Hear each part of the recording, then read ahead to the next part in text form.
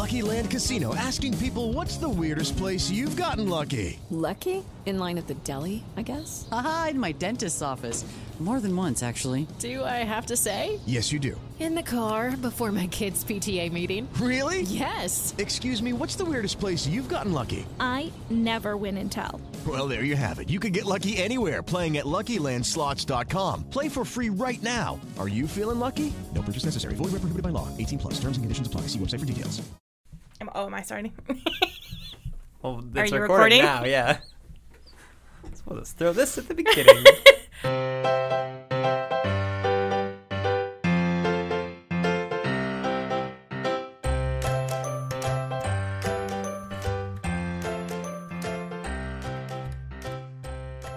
Hi, everyone, and welcome to episode 238 of the Professional Book Nerds podcast, presented by Overdrive. This is Jill. Hi, Adam. Hello. If people think we normally fly by the seat of our pants in episodes, wait till you figure out this episode. So Joe's going to ALA, like, imminently. But Yes, this comes out Thursday, so I will be a day later, Friday. I'm headed out Friday. We're recording this on Wednesday at 11. We officially decided what we were going to talk about like 7 minutes ago, I think. So That's being generous. that's being generous. So here's what we're gonna do.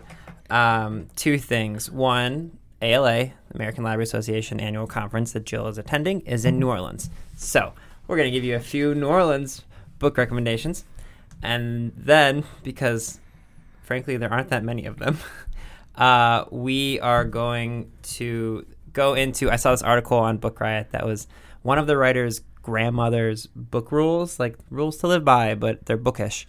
And I was like, I'm going to ask all of our coworkers the same type of a thing.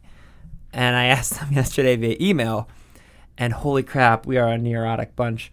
I'm going to make a blog for Overdrive about all of everyone else's, but we're just going to go through some of our own book rules because those are fun. We are. So I think people will enjoy the conversation. I hope. However, before we get into it, yeah, how can they find us, Adam? Oh, good job. So you can go to I'm just going to be real simple. Go to professionalbooknerds.com. And if you go to our website, you will see not only a bunch of great stuff about our podcast, but you'll see our Twitter and our Instagram, which is @ProBookNerds. You will find the link to email us, professionalbooknerds@overdrive.com. And you will find a link to our Viber reading community, which is where we talk to our listeners all day long about books, all sorts of fun stuff there. If you haven't joined yet, you are missing out because not only are you getting good book recommendations, but we're giving out copies of signed books that we get from our authors. So what are you waiting for? By the way, because you're going to New Orleans, I've spent a lot of time trying to think of a way to put the Laissez-les Bon Temps Roulé as a book or as a title to this episode. But I want it to be like Let the Good Books Roll, but it doesn't flow off the tongue when you do the Google Translate. So it's just what's been going on in my head. I couldn't think of what we should talk about for several days, but I've been trying to think of a name of this episode for longer than that. Good job, me. Okay. So we found some lists of books set in New Orleans, and we're just going to kind of grab a couple to talk about. So you can start. Thanks, Adam. So for me, it's actually, when you search for these lists, one that I'm having space issues. One that consistently pops up is Interview with the Vampire by Anne Rice. Of course, about Lestat, the vampire. Yes. But another one that is also by Anne Rice is her Mayfair Witches series, which is actually my favorite. I mean, I was like way into Anne Rice when I was a kid. Not a kid. I was in high school. But 7-year-old Jill reading Interview with the actually, Vampire. I may have been reading, I think I may have read, I read The Witching Hour, which is the first in the Mayfair Witches series. I think I read that in middle school. So I might have been reading Anne Rice in middle school. Amazing. Because I remember I was at summer camp reading it, and it was a church camp, and I was like, awkward. But nice. My Anne Rice books. So so you all know Interview with the Vampire, but you may not know her witch series, which is about a neurosurgeon who, her estranged mother dies in New Orleans, and so she goes down there to kind of visit with a family and finds out, oh, she's a witch. And so it's just this big family saga about witches, and they've been in our, this country for generations, and it goes way back, like old Southern family. So both of those, the Interview with the Vampire series and then the Mayfair Witches, New Orleans, and Rice. Nolans. In Nolans. That's right. My first one, I have A Confederacy of Dunces by James Kennedy Toole. I think I've discussed, I feel like we've discussed every book either of us has ever read in this podcast at some point over our 200 plus episodes. Confederacy of Dunces is one of the American classics of comedy. The interesting story behind it is that John Kennedy Toole wrote it while he was alive. It got absolutely no recognition, no attention from any publisher. He tragically ended up committing suicide, and then his parents got it published after his death, a word I still can't say, posthumously, I think. And it went on to win a ton of awards. And it's the story of Ignatius J. Riley, who is just, the main character is so unlikable. He's kind of a giant jerk. He's like Don Quixote of the French Quarter. But it's funny. It is all about the inner workings of New Orleans. It's just very a lot of zany adventures. It's good stuff. Highly recommend it. Confederacy of Dunces. I only have a few, but so we can go back and forth. That's fine. I have The Awakening by Kate Chopin. I think it's pronounced the same way. I think it's Chopin. Okay. Yeah. So first published in 1899, The Awakening was one of those books that is a classic now, but at the time, readers were just shocked that, it portrayed this honest portrayal of a woman in a stifling marriage. She's very unhappy, and she seeks stuff outside the marriage. And it was just, at the time it came out, what? Victorians are all going cray-cray. So, but it is, I know it has come up, I think, in some of our other episodes when we talk about, feminism and women, books centered around strong women. But this is definitely one of those books that has been around for a very long time. So if you haven't read it yet, definitely do that.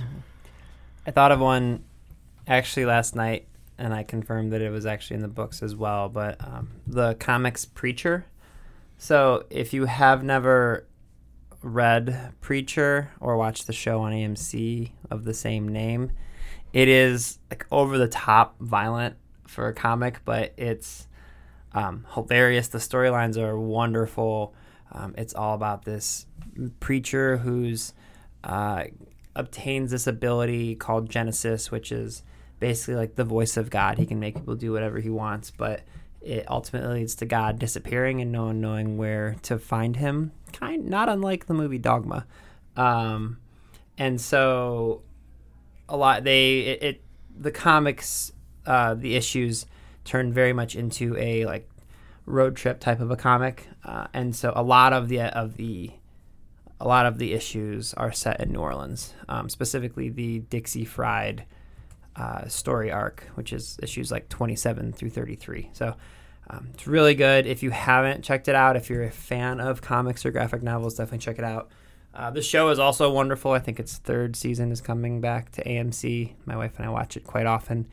But just as a heads up, it is very over the top violent, like Kill Bill level violence and blood and all that kind of stuff. So, but it's really good. I have Hot Blooded by Lisa Jackson, which is about a prostitute is found in a French Quarter hotel and in a rambling plantation house on the sultry shores of a lake. A popular late night radio host receives a threatening crank call, and then she keeps getting more. And then another prostitute is found, and the calls consist. Lisa Jackson is a suspense and thriller novel. She was one of our very early interviews. I just looked it up. Episode 16. Wow. Yeah. I'll say I knew I had interviewed her. It was Way back. a Way long back time in the ago. day. Episode 16. wow. So that is Hot Blooded by Lisa Jackson. Hey, speaking of people that we've interviewed a way long time ago, Voodoo Season by Jewel Parker Rhodes. Do you want to look up what episode number that was while I talk will. about this? Okay, so Voodoo Season, it's a part of a trilogy, but it can be read on its own. Marie Levant is a physician who just moved to New Orleans to practice medicine, and upon arriving there, she learns that she's the great-great-granddaughter of a famed voodoo priestess. And it's very mystical and murderous, and Joel Parker Rhodes writes lots of children's books. This is not a children's book, just FYI. And she was episode 22. Holy cow. She's also wonderful. I think I mentioned this in the past, but I've seen her at other places a long time after I interviewed her, and she stopped and gave me a hug, and she's cool. She's a really good person. So. I don't know. I say this as obviously people who have been doing this podcast for 2.5 years. The fact that we're over 200 episodes still kind of... It's bonkers. We even had a colleague tell us last year, right? Mm-hmm. He didn't realize we had quite that many. Yeah. Which, hey, colleagues, if you're listening, the number is in the title. I don't think he listened. Just probably... Weird. I actually do love... I always say, I'm like, oh, way to go. You don't listen to us? Come on. But it is fun when... a coworker will come up and be like, hey, I'm so sorry. I don't really listen to podcasts. And I'm like, I'm going to stop you right there. Our podcast is about book recommendations. If you work here, you probably don't need book recommendations from us because you can just get them from literally, you turn to the person next to you, be like, what book you reading? So. Accurate. Anyway. Okay. Is it me? No, it's you. It's you. It is me. I have The Pelican Brief by John Grisham. This is a classic John Grisham, you guys. Mm-hmm. And I love me some John Grisham. So, this is one of those books that, John Grisham, a lot of his stuff is takes place in the South. In this instance, it's partly in D.C. and then partly in New Orleans. When a young law student is working on a legal brief and ends up getting into some trouble with scary people. Ne'er-do-wells. Ne'er-do-wells. This was that movie with Julia Roberts, way back in the day. Good stuff. This is one of the few Julia Roberts movies I like. I'm just gonna say it. I don't like Julia Roberts. Oh, that's amazing to Julia me. Roberts. I don't know why. I can tell you why really quickly. Her and Tom Cruise, I don't like them as actors because they just play themselves in movies, and I don't like how the way they play. Jeff Goldblum now just plays himself, but he's like this jazz version of a human being, so I enjoy. But those two, I'm just like, oh wait, let me guess. Julia Roberts, you're gonna be like a warm, inviting person with a bright smile and an annoying laugh in this movie? Lay it on me. She doesn't do that in all of her movies. Most of her movies. I also haven't seen most of her movies because I don't like her as an actress. So I don't have much of a leg to stand on here, but I don't like her. There it is. I said it, guys. Hot take. Do you have any more? I have one more. Okay. A Streetcar Named Desire by Tennessee Williams. Technically a play, but it is available on Overdrive. I was checking it while you were talking. So if you have never read A Streetcar Named Desire by Tennessee Williams, you should. It's wonderful. But I mean, it's been made into movies. Stella! It's so good. It is good. So go borrow it and then go watch it. And apparently, I did not know this, but it's named after the New Orleans streetcars, but then there's an article in the New Yorker called Tennessee Williams with Air Conditioning by Mallory Ortberg, which I guess is a phenomenal write-up. Yes. So, okay. Those are some New Orleans book recommendations for you guys. And now what we're going to do... Fun fact, just to clarify, Yeah. I wanted to make sure. Mallory Ortberg actually goes by Daniel now, so just as a... Good heads up. Good heads up. So if you look for Mallory Ortberg, he is now Daniel. Yes. Okay. So, here are some examples of roles and things that we're going to talk about.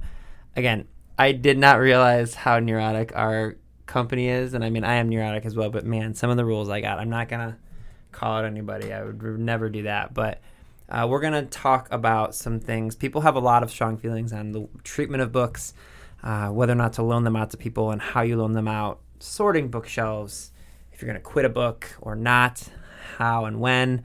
traveling with a book, giving recommendations to people. So we're just going to maybe talk about some of our rules. So first things first, one that we are in agreement with. Jill, what are your thoughts on the way people treat books? Do you treat them as like holier than thou, or how do you? Well, I'm having paper flowers at my wedding, so I get what you're doing here. Paper flowers made from books. Yeah. So yeah. I feel, no, I do not treat books like holy artifacts of any kind. I think the story resonates outside of the actual physical book. And so, no, I will dog ear pages. Oh, 100. Okay, guys. In case you didn't hear that, I will dog ear pages. I just realized I'm like whispering and I don't know if it's going to come across. Yeah, no, I dog ear pages. I write in the margins. I sometimes, if I see a quote and I know I'm not going to reread the book, but I want to remember that quote, I'll just highlight the whole quote or I'll rip out a page. I don't care. I'll do it. It's my book. I think of books like I think of like my body. Like when I've always tattoos and everyone's like, oh, my body's a temple. No, my body's a canvas. This books, if you buy like a first edition copy of, Great Expectations, to me, that's not a book. That's a piece of art. And yes, you're going to put it on display and you're not going to open it. But when it comes to like cracking spines or like throwing books around or damaging them, it's my book. Don't tell me what to do with my book. Yeah, I break spines on books. Yeah. I currently have a book at home that I didn't have a bookmark and I didn't dog ear the page, and so it's just laying flat out open. And anybody who is like anyone who says it's so insulting to authors, shut up. I gave the author my money. You're wrong. I gave the author money for that book. You know what? I say this as an author with a published book. I just want my books to be read, and so do what you want to do. If you're reading the book, whatever you. Hey, guess what, guys? If you grab Jill's book off my bookshelf, you know what you'll see? A cracked spine and dog-eared pages and notes in the margins. And you know what that shows? It shows you really love. have notes in the margins? I think I did, yeah. Because I was just like, oh man, Jill, I like this part. Like I meant like the things I wanted to tell you about. Oh, because I interviewed you for your book, so I like wanted That's to. right, take you notes. did. To me, that shows love of a book, not the other way around. So that one I knew. We talked about it ahead of time. We did. Agreement. So what are your thoughts on loaning out books to other people? Oh, I don't like doing it because I've lost books that way. Like I once loaned out a signed copy of a poetry book, and then the guy and I broke up, and I've never gotten it back. So I don't really like doing it. That was a bizarre circumstance. Like to friends, like I know that I will get the book. You know what I mean? Like friends that yeah, that's different, and I've definitely loaned it out. But certain books I won't, because I have signed copies, and those don't get loaned out anymore. But after that, if it's just a whatever copy, I sometimes just give books to people. If I've read it once, and I'm like, here, take this book, you'll get better use out of it than I will. That's how I consider loaning books out to Correct. me. In my mind, it's just I'm giving them the books. Actually, if anyone, after you guys listen to this, if you go listen to the Reading Glasses podcast from my friends, Mallory and Bria. Mallory has a whole thing about like she like, literally has an actual library where like she has like a card catalog where people sign stuff out. I'm the opposite. Like I have a bunch of books that I won't give out. Just like I have, like special versions of the Harry Potter books, or like we have all these leather-bound classic books that we got them from like Barnes and Noble for like $25, but they're just really pretty to look at. They are very Those pretty. ones I don't loan out because also I know for a fact that I don't have a friend who's going to be like, hey, I want to read that horror anthology you have. They're just probably going to look at it and say it looks nice. But if I give someone a book, it's me telling them, it's like, oh, you said you mentioned liking this book, so here, just if you get it back to me, you get it back to me. Right. Because I also know that I'll just buy more copies. Right. Yeah. No, there's definitely books where I'm not lending it. I'm just being like, just take it. So I know a lot of people, like we got some people that we work with that said like, I'll loan out my books, but I'll only loan out the paperback versions or things like that. For me, it's like if I've read the book and I've experienced it and someone else is interested in it, if they get it back to me, they get it back to me. That also is because our bookshelves are so overcrowded and flowing that Sometimes it's nice to free up space. Yeah. Along those lines, how do you feel about recommending books to people? Like, so when it comes to recommending books, so lately I've actually, within the past month, had 2 different people ask me for beach reads. You know, I'm like, well, what does that mean to that person? And so I will recommend books, but I will recommend a wide variety of books based on what I know about that person. Whether I think, you know, because everyone decides something like beach reads, that everyone has their own definition of that. So, I mean, I recommend books to people. I guess I'm not sure what the rule is with regards to this. Yeah, I see. To me, you and I are in a unique situation because we spend several hours a week talking to each other and giving out book recommendations. I think it's different when it's a passive version where it's like we're putting it on a podcast. But also, all my friends know that we have this podcast, and so sometimes they will ask me for recommendations. If someone asks me for a recommendation, I will try to provide them with one. I will very, very rarely go up to someone else and be like, "You need to read this book."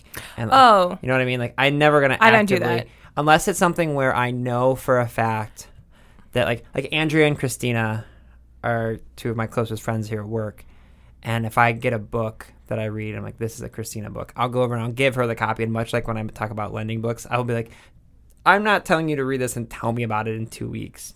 If I think you will like this, put it on your bookshelf. All right, I guess that is true. I guess there is the group of us who've all been on the podcast and we do the mystery or thriller or suspense. We will do that with each other. Yeah. If one of us has read a book or is aware of a book coming out, we will let the others know, because we were all passing around the same arc of a couple copy of an arc among about the 4 of us, I think, because we all know that's something we read. So I guess I do that.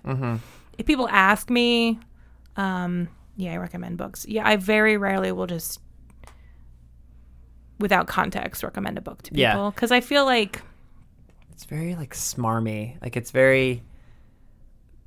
I think it's because everyone. I think what happens, I hate when people come to me like, Adam, you have to read this book. I don't like when people say have to. If you say you have to listen to this song, okay, it's a 3-minute part of my life. But if you're like, Adam, you have to read this 500-page nonfiction memoir, like, okay, you're taking up hours of my life. Don't tell me I have to. Don't do that. Yeah, I don't even think it's that. I think it's that, you know, everyone reads the books they read for different reasons, you know, and so your reason for liking that book probably not going to be my reason for liking that book. And so that's why when it comes to recommending books, I try to give a very wide variety, because when they say I'm looking for a beach read, I'm not entirely sure what that means to them. So I'm like, oh, this is a page turner, or this is like really light and you don't have to think too much about it, or this is YA, so you'll get through it quickly, and again, it's not too deep, you don't have to overthink things, which is I think what usually people mean when they say beach read or whatever. So I don't know, that's a really complicated question. Yeah, I love the idea of giving me a beach read and just being a jerk and giving them like House of Leaves and being like, any book can be a beach read if you read it on the beach. I mean, that's the thing though, when you say you're looking for a beach read, what exactly does that mean? Yeah. Because my definition is going to be different than your definition. Yeah. And I think it's because reading habits are very personal, or like reading genres or what type of books you read. Everyone's going to read different stuff, and it's hard. Which is where, you know, when someone's like, I'm looking for a read alike, like I read this book and I want something like it. You know, librarians, we sort of dig in, are like, well, what did you like about it? Right. What element are you trying to recreate with your next reading experience?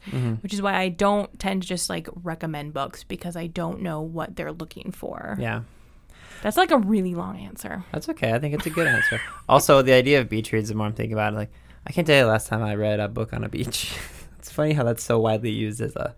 I know. They're just meaning, you know. I know what they mean. It just makes me... But again, I read Anna Karenina in the summer one day for like 1 year for fun. So I'm not exactly... For fun. I did. I read Anna Karenina. It was when she had it on Oprah. When it was the Oprah Book Club, it was Anna Karenina. Oh, I've read it. The idea... And then I later read it in college. And so... I just like for fun. Like, I read it for a laugh. I read Anna Karenina. I was like, oh, all right. Anna Karenina's the Oprah book. I'm going to go read it. I would like go out in the hammock. Oh, it's a good book. That was my summer one year. Fun. I read Macbeth for fun. I mean, I read The Fault in Our Stars because I wanted to have a nice chuckle. Like, no, it's just a funny way to say it. I read Anna Karenina for fun. I know what you mean. It just made me laugh. That was my summer read one year. So was House of Leaves. Yeah. Like, these are the books I read in summer. Okay, so I mentioned collecting a book and putting it on bookshelves. Do you have? I know a lot of people have strong takes on this. Hilariously, I don't. Do you have a specific way that your bookshelf has to be set up? When I lived alone, I did. And then when two librarians moved in together and combined books, oh yeah, that all went to hell. I do have, before I had it divided into fiction and nonfiction, I separated those. And then they were alphabetized by author and then within each thing. And then within author, they were alphabetized by title. Oh, okay, I understand. So like your So, Stephen King. So books. my Margaret Atwood books all showed up at the front because I think that's my first A. And then within that, they were alphabetized by I understand, yeah. alphabetical order by title. And then the same with the nonfiction, except for my Alison Weir books, which are all the Tudor ones and organized chronologically within the Tudor history. This is some good OCD. I love this. This is good stuff. So, yeah, that's how I would have those organized. Then we moved in together, and we're both librarians, and we both get a ton of advanced reader copies, and he had a ton of books, and I had a ton of books, and it was literally wherever I could fit books at this point. I do have one shelf reserved for all of my signed copies and my favorite books. You know what I mean? The books that I want separated from the rest because everything else is just shoved wherever we could find room and still is shoved wherever we can find room. So ours, above first things first, above all else, my wife is basically a amateur interior designer. So our books are categorized in the way Alex thinks they look nice. Sure. As long as you can find them. Yeah, but somebody brought something up yesterday that I thought was absurd, but then I realized it's kind of true for us too.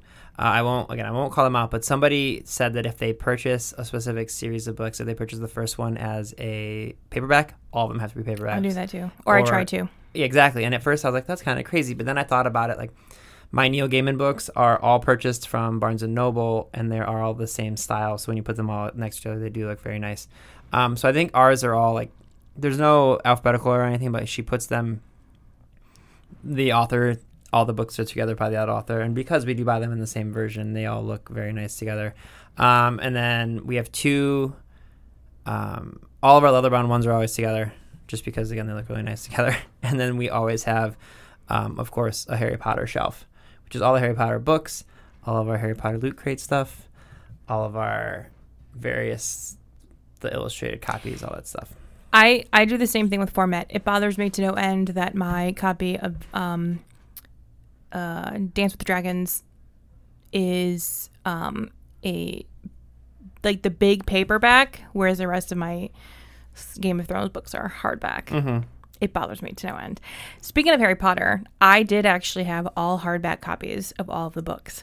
And then one day, it was in my car, in a bag, like in my work bag, and my car got broken into. And they took the work bag, including Harry Potter and the Sorcerer's Stone, hardbound copy. And if that person's out there, you're a jerk.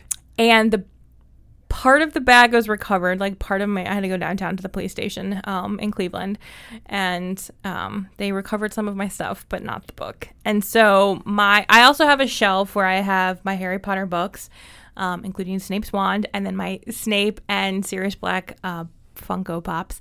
But my copy of the first Harry Potter book is actually a paperback I bought in London. So I actually have Harry Potter and the Philosopher's Stone, but it is totally different style, and it does bug me. And I have tried going to, for a while I was really trying to find another copy at used bookstores, but they don't keep those. I mean, they go out as soon as they come in.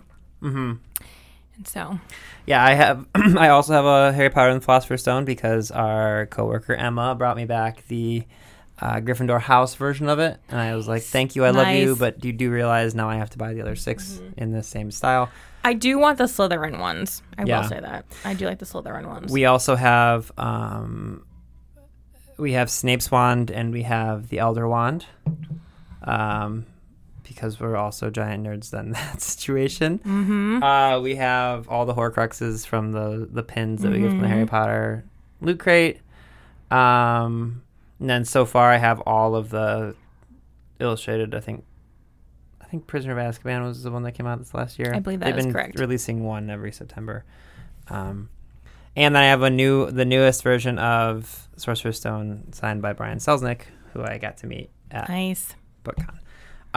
Do you have any, just like quickly, do you have a specific rule about quitting a book? The only reason I bring this up is because we got so many hilarious versions of this. Like somebody at our office says that they'll give themselves to page 47 specifically. Someone else said 4 chapters. Someone else said they have to finish a book. I do not hold myself to finishing a book. There's too many books out there, not enough time. I usually will, I'm someone who binge reads a lot. And I go by feeling. If I'm like, you know what, I haven't read this book in a couple of days, like I just haven't picked it up, it's time to return it to the library. Yeah. And I did that just the other day. I was going through all of my books in preparation for ALA. I'm trying to kind of figure out what am I going to read on the plane and all that stuff. And I was going through all of the books on that I have checked out on Libby, and I'm just like, I haven't read this book in a week. Why? It's like a really big popular one. I'm like, I'm just going to return it because I'll, even when I would try pick it up and I'm like a paragraph and I'm like, I don't really want to read this right now. And so I just return it. So I don't set any Like hard and fast rule. There's no hard and fast rule. It's really just a feeling where I'm just like, I'm really just not feeling this book and I just don't have time to read it. Now, sometimes I will come back to books, but and end up reading them and loving them. But no, there's no hard and fast rules. It's all feeling. Yeah, me too. We are the same on that one. I will quit a book whenever. And then the last one, just because I thought this was interesting, somebody talked about how they always have to travel with at least 2 books. Like, do you have any specific random book rules for, like, for example, mine, if I always have, I talk about this all the time, I do distance running, and so I always have 2 audiobooks borrowed at any given time. One that I know I'm going to enjoy, that's either going to be like comedy or the Harry Potter books or something I've listened to before, and one that I'm listening to currently. And the reason being, if I'm listening to the first audiobook, and like it's one that it's new to me and I'm just not into it while I'm running and I need something to pass the time, I'll go back to the other one. So I always have 2 audiobooks for that reason. Do you have anything like that where like you always need an ebook and a physical book when you're traveling? Or? I usually have, I have been listening to one specific podcast, which is Binge Mode, which is all about Harry Potter. So if you aren't listening to Binge Mode Harry Potter, you should, because it's amazing.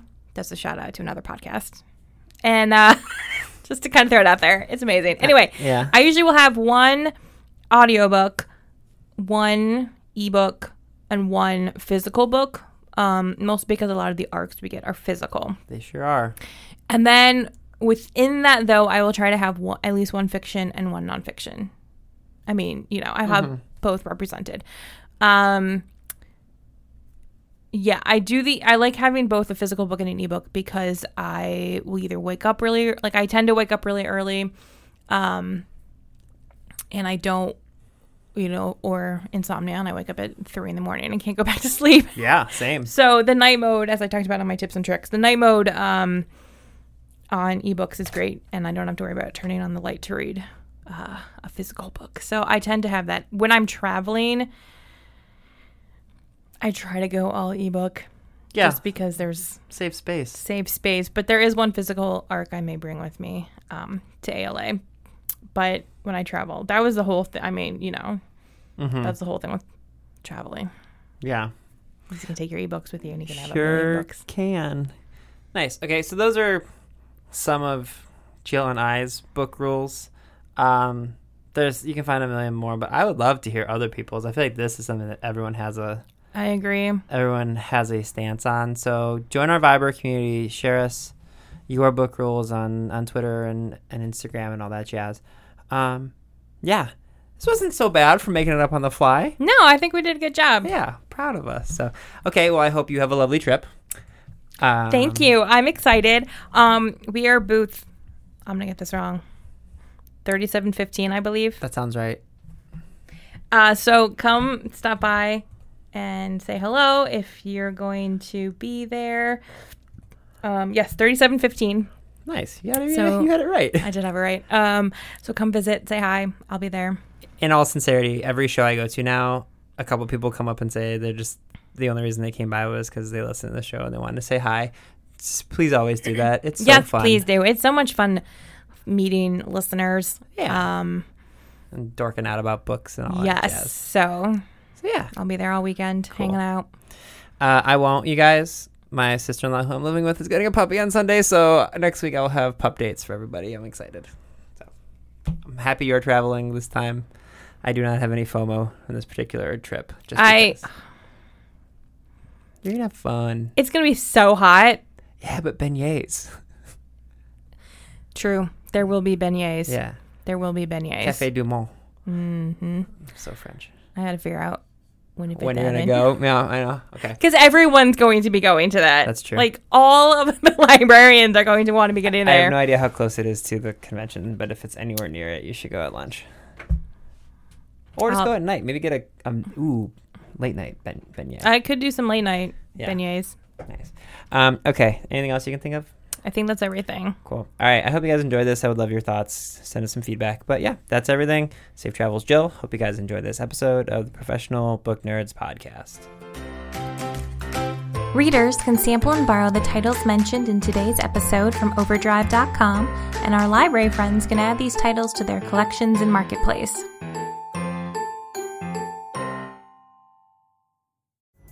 Pulling up to Mickey D's just for drinks? Oh yeah, that's me.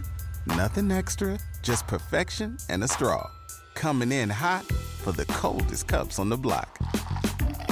Because there are drinks. Then there are drinks from McDonald's. Mix things up with any size lemonade or sweet tea for $1.49. Perfect with our classic fries. Price and participation may vary. Cannot be combined with any other offer. Ba-da-ba-ba-ba.